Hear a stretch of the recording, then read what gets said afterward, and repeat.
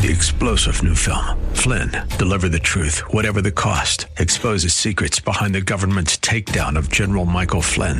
Flynn knew what the intel world had been up to. He ordered the first audit of the use of contractors. This set off alarm bells. He told the truth. He was the most dangerous person for Donald Trump to hire. They had to get rid of Flynn.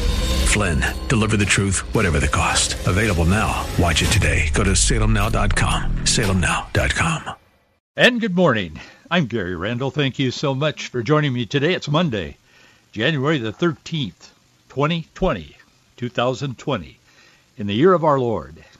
Today on January 13th, 2012, the Italian luxury liner Costa Concordia ran aground off a Tuscan island, flipped on its side. Remember that ominous pictures they kept showing? This gigantic big cruise ship laying on its side, looked like just a little ways offshore. In fact, I think as I recall, 32 people were killed. Others were injured. It was seen around the world for days and days because the ship was there. They couldn't remove it at first. But I think the captain, as I recall, was one of the first guys to depart from the ship. Man, he got on one of the lifeboats and got away from it.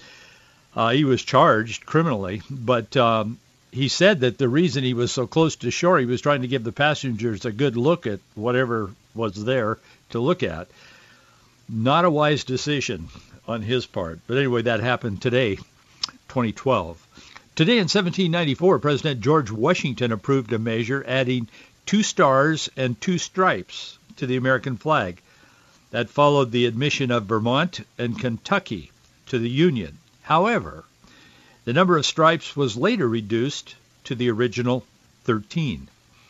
Today in 1864, American songwriter Stephen Foster, he died in poverty at New York Hospital. He was 37 years old.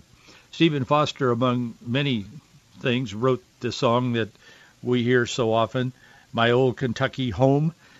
They sing it at the Big Horse Race and every year in Lexington, I think it is. Today in 1941, the new law went into effect granting Puerto Ricans U.S. birthright citizenship.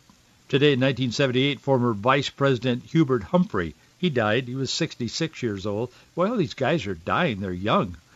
Today in 1992, Japan apologized for forcing tens of thousands of Korean women to serve as sex slaves for its soldiers during World War II. Citing newly uncovered documents that showed the Japanese army had a role in abducting the so-called comfort women. I've spent a great deal of time in Korea and some time in Japan in missionary and Christian work. I will tell you the Koreans in Korea have not yet gotten over some of the atrocities, this being one of them, that happened to them in the past. Even Christians are still dealing with some feelings about all this. Today in 2000, Microsoft chairman Bill Gates stepped aside as chief executive, and he promoted the company president Steve Ballmer to the position. Today in 2003, Connecticut Senator Joseph Lieberman, he jumped into the 2004 race for president. I noticed this morning that Cory Booker, I think the last non-white person in this woke, as they say, group of Democrats who want to be president of the United States. He's the last one that wasn't white. He's out now. And he said he just couldn't raise enough money, so he stepped aside. But Lieberman has been in and out of the presidential fray often several times over his lifetime, but today in 2003 was one of those times. Today in 2018, a false alarm that warned of a ballistic missile headed for Hawaii sent the islands into a panic. I remember this well. You probably do also. People were abandoning their cars on the highway. They were preparing to flee their homes. Later, officials apologized. The media here, of course, was going crazy on the mainland here. But officials apologized later. They said the alert, this bomb is on its way alert, was sent out when someone hit the wrong button during a shift change. That's not good. In Daniel chapter 2, verse 20, and a few verses following through 25, the Bible says, Daniel answered and said, Blessed be the name of God forever and ever, for wisdom and might are his. And he changeth the times and the seasons. He removeth kings and setteth up kings. He giveth wisdom unto the wise and knowledge to them that know understanding. He revealeth the deep and secret things. He knoweth what is in the darkness, and the light dwelleth with him. I thank thee and praise thee, O thou God of my fathers, who hast given me wisdom and might, and hast made known unto me now what we desired of thee. For thou hast now made known unto us the king's matter. Most of us know that story. I would imagine that those of you who are listening today, it goes on to tell the king, Daniel does, that he received a dream from or a revelation from the one and true living God, and he told the king what his dream, the king's dream, had been. None of the other wise men of the time could do that.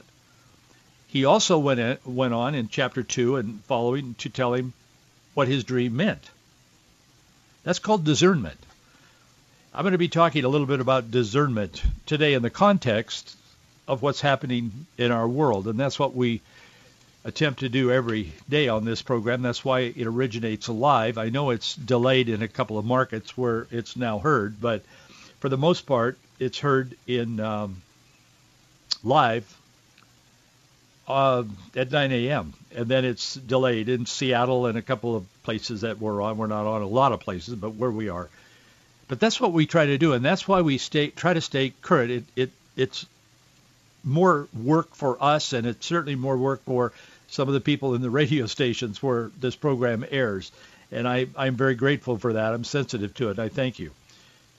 But we do this because we can talk about what's going on in our world as we speak at the moment, rather than taping it and putting it on the shelf and playing it at a later date and so on.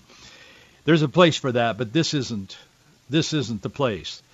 So that's why we do what we do. And many of you who support this ministry recognize that, and you express your appreciation along with your financial support of what we're doing here. This letter says, Dear Gary, it's a rather lengthy letter. I'm not going to read all of it, but it says, Dear Gary, this is long overdue. It's sent with a donation to the ministry. This is long overdue. I've been listening since we moved almost 5 years ago from Knoxville, Tennessee to Coeur d'Alene.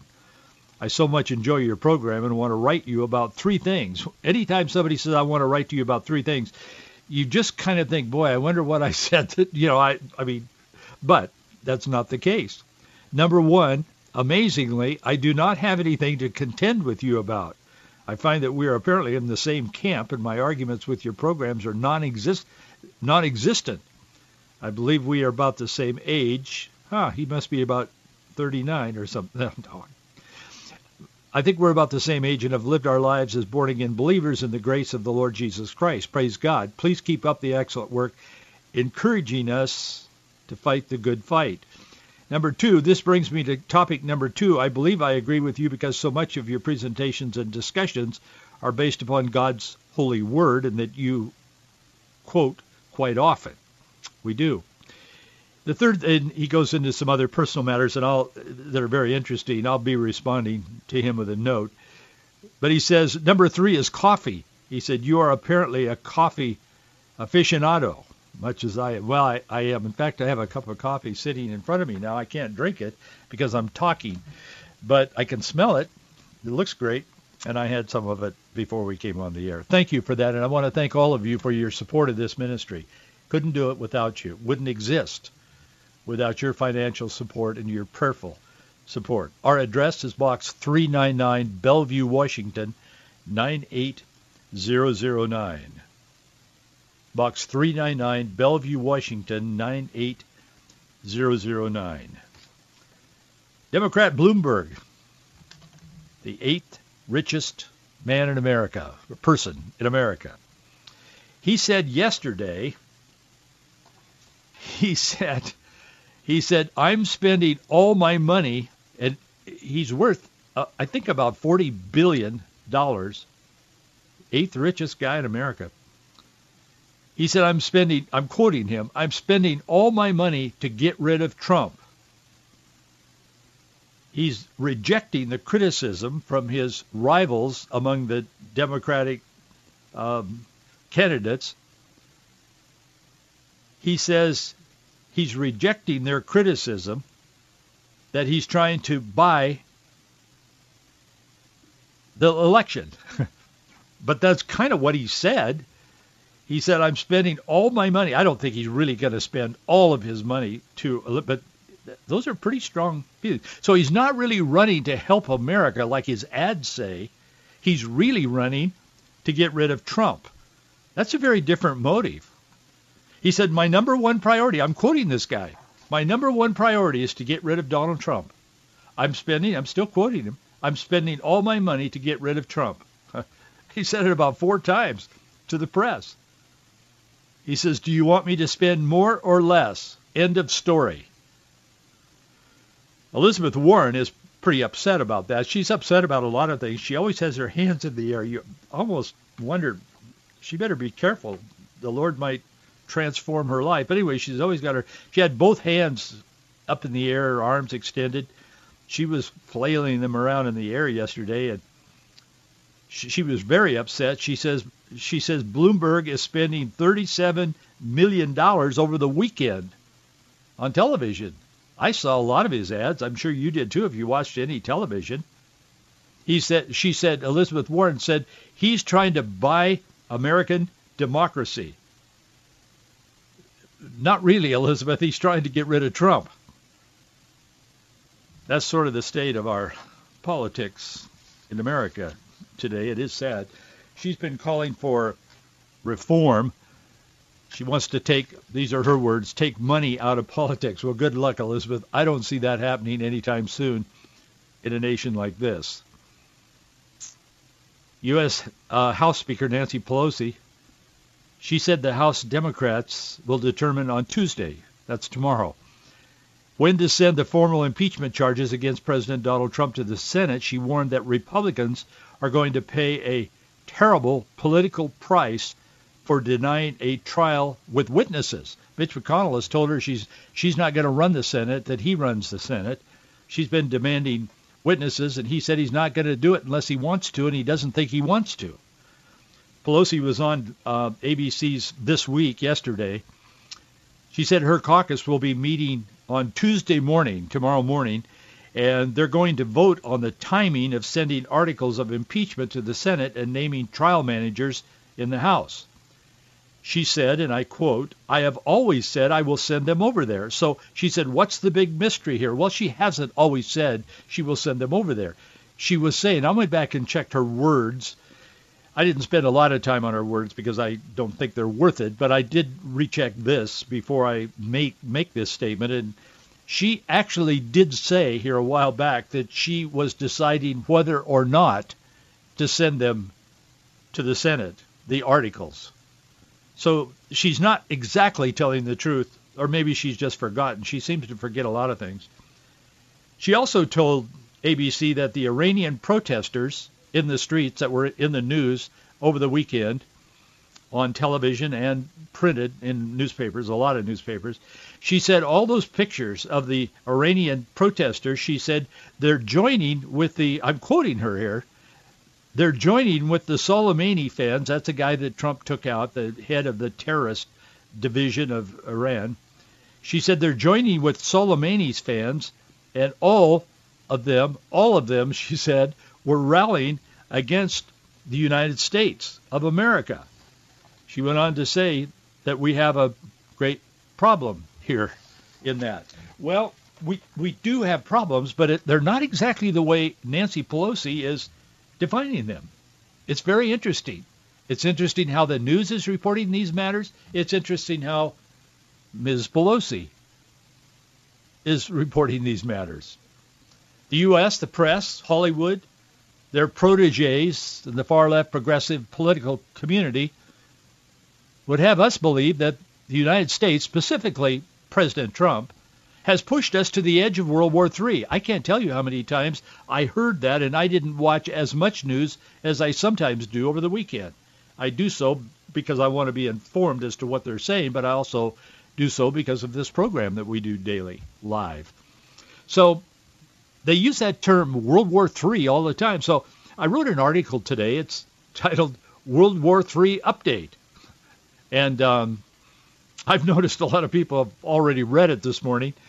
In the East particularly, it's published here in the West where I live, but it's being read by a lot of people.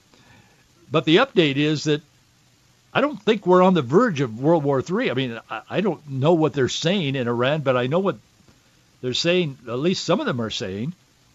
A closer look at what's actually happening in Iran, it gives a very different picture than Pelosi and others are trying to give to America, particularly our press.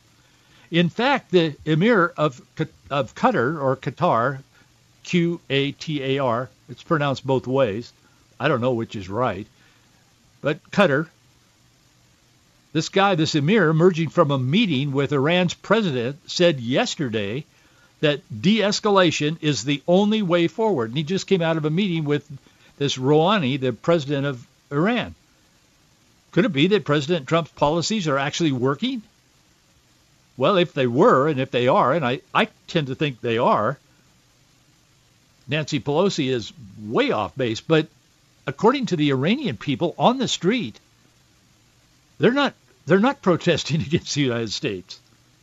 In fact, one report is out there that says, that quotes Iranian people on the street, not one person, but many. They're saying the enemy is within Iran. It's not the United States. Boy, you won't hear that on your news today or yesterday. In fact, yesterday the news began to leak into some of our conservative news reports that there's considerable difference between what we're being told by our own left-leaning news organizations and what's actually, like Jeff Bezos' Washington Post, and what's actually happening in Iran. Equally important is what they're not reporting.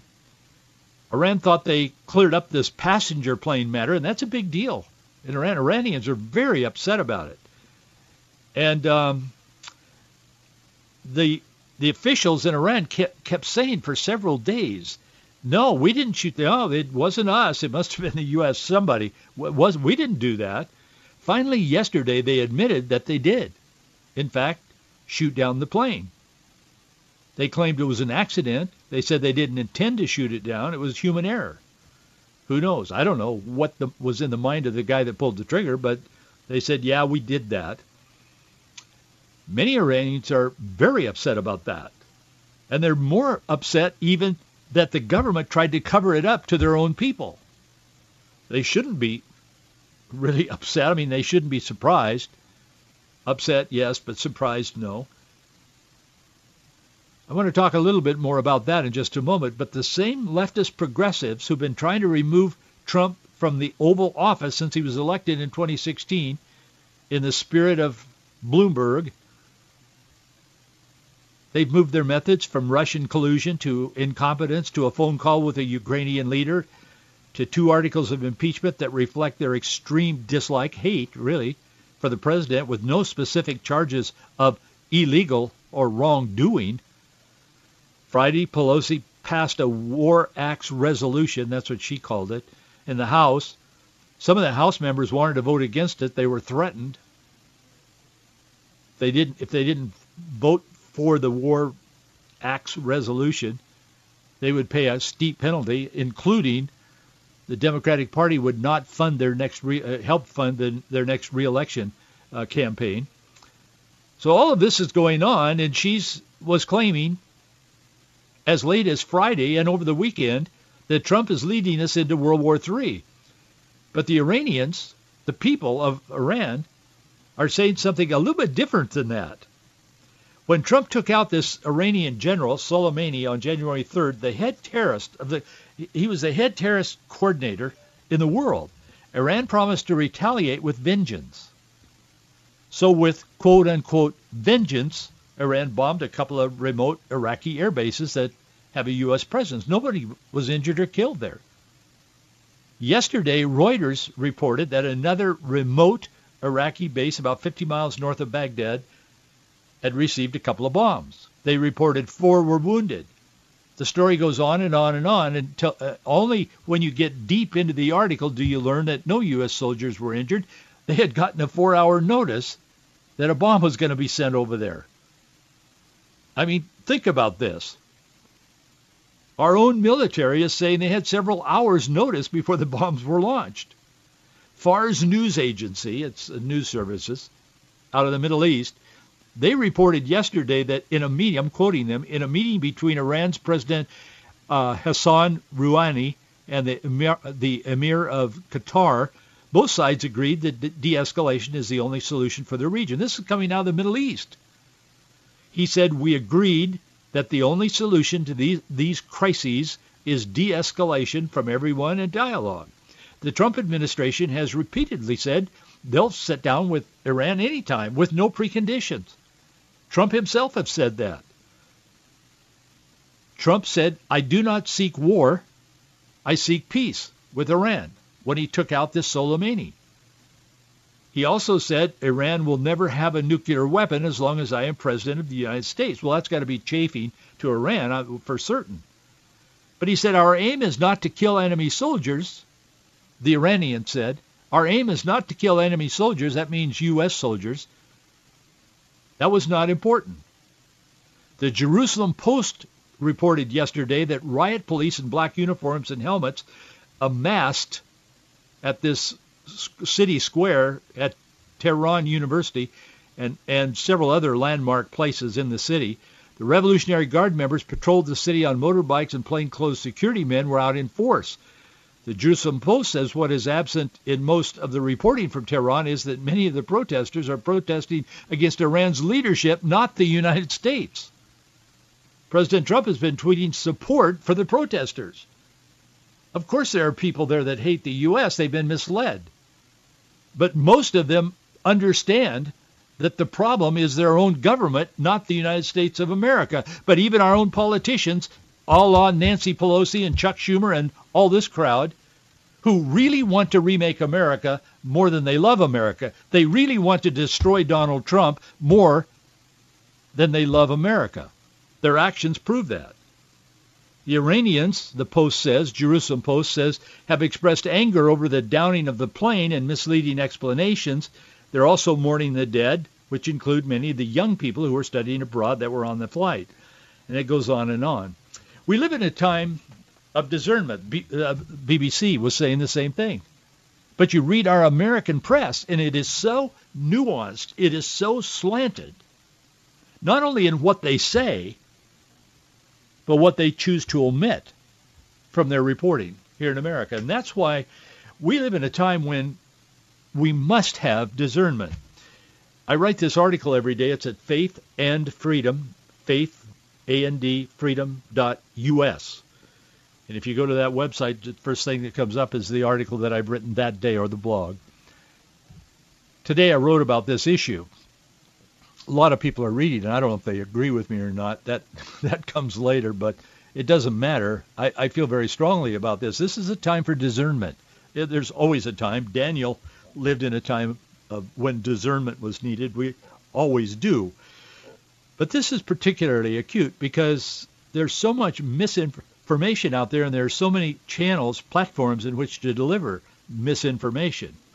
Discernment is a word that's used in Psalm 119, verse 66, as the word taste in most of the translations.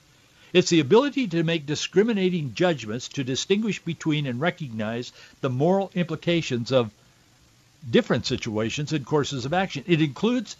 Discernment includes the ability to weigh the circumstances and assess the moral and spiritual status of people and situations. But discerning is not judging, and we have to be very careful with this. While warning us against judging, Jesus in Matthew chapter 7, verses 1 and 6, he urged us to be discerning and discriminating, but urged us not to be judgmental. And we have to be very careful with that, but this is a time when we need to be discerning. Discernment it's like learning to think what God thinks. It's like a biblical worldview that in reality, in its use, It means having a sense of how things look through God's eyes and seeing them in some measure uncovered and laid bare. Hebrews chapter 4, verse 3 talks a little bit about that. Discernment affects our lives in a number of ways, but it acts as a means of protection. It guards us from being deceived spiritually. It protects us from being blown by every wind of biblical doctrine that's put out there that isn't biblical. But discernment can also act as an instrument of healing when it's exercised in grace and love. But if it isn't exercised in grace and love, it is still a gift, and it can be misused. It can be destructive when it's driven by human and carnal motives. And that's why we need to seek God and stay in tune, keep turned toward the Lord, keep your eyes on Jesus. But discernment is a gift of God. It functions as a key to personal freedom. Growing in discernment by educating our conscience through God's Word is spiritual growth. Discernment serves as a catalyst to spiritual development. Proverbs chapter 14, verse 6. In the NIV, which I don't use hardly at all, but the NIV uses the word discerning. Proverbs 14:6 says, "The mocker seeks wisdom and finds none, but knowledge comes easily to the discerning." We live in a time when we've got to be informed. I constantly hear Christians say, and I have been in the Christian community my entire life, grew up in a Christian home. My parents, my grandparents, my great-grandparents were Christians, some of them in the ministry. But in the environment in which I live, I still hear Christians constantly say, "I can't take this. I don't want to know what's going on in politics. I don't want to know what Iran thinks. I just can't handle this." Well, you've got to handle it because it's happening. And I even think there's a measure of accountability before God. I don't think God gave us our life, and he did. He knew us before we were formed in our mother's womb. I don't think God gave us life so that we could sort of float through it and feel good about everything all the time. I mean, happiness is a wonderful thing. I much prefer to be happy than sad. But sometimes life has its bumps and its ups and downs, and it is in those times when our faith is tested, it is in those times that we grow and we mature and we strengthen in our faith. But I will tell you that God has not called us to become absent in the culture. God has called us to be present in the culture, to be salt and light. And how can we be salt and light? How in the world can we impact somebody in our world, in our community, in our family, if we don't even know what's going on in the world? We've got to know what's going on in the world, but we've got to look at it through the lens of God's Word. Hey, I'm out of time. I'll see you tomorrow.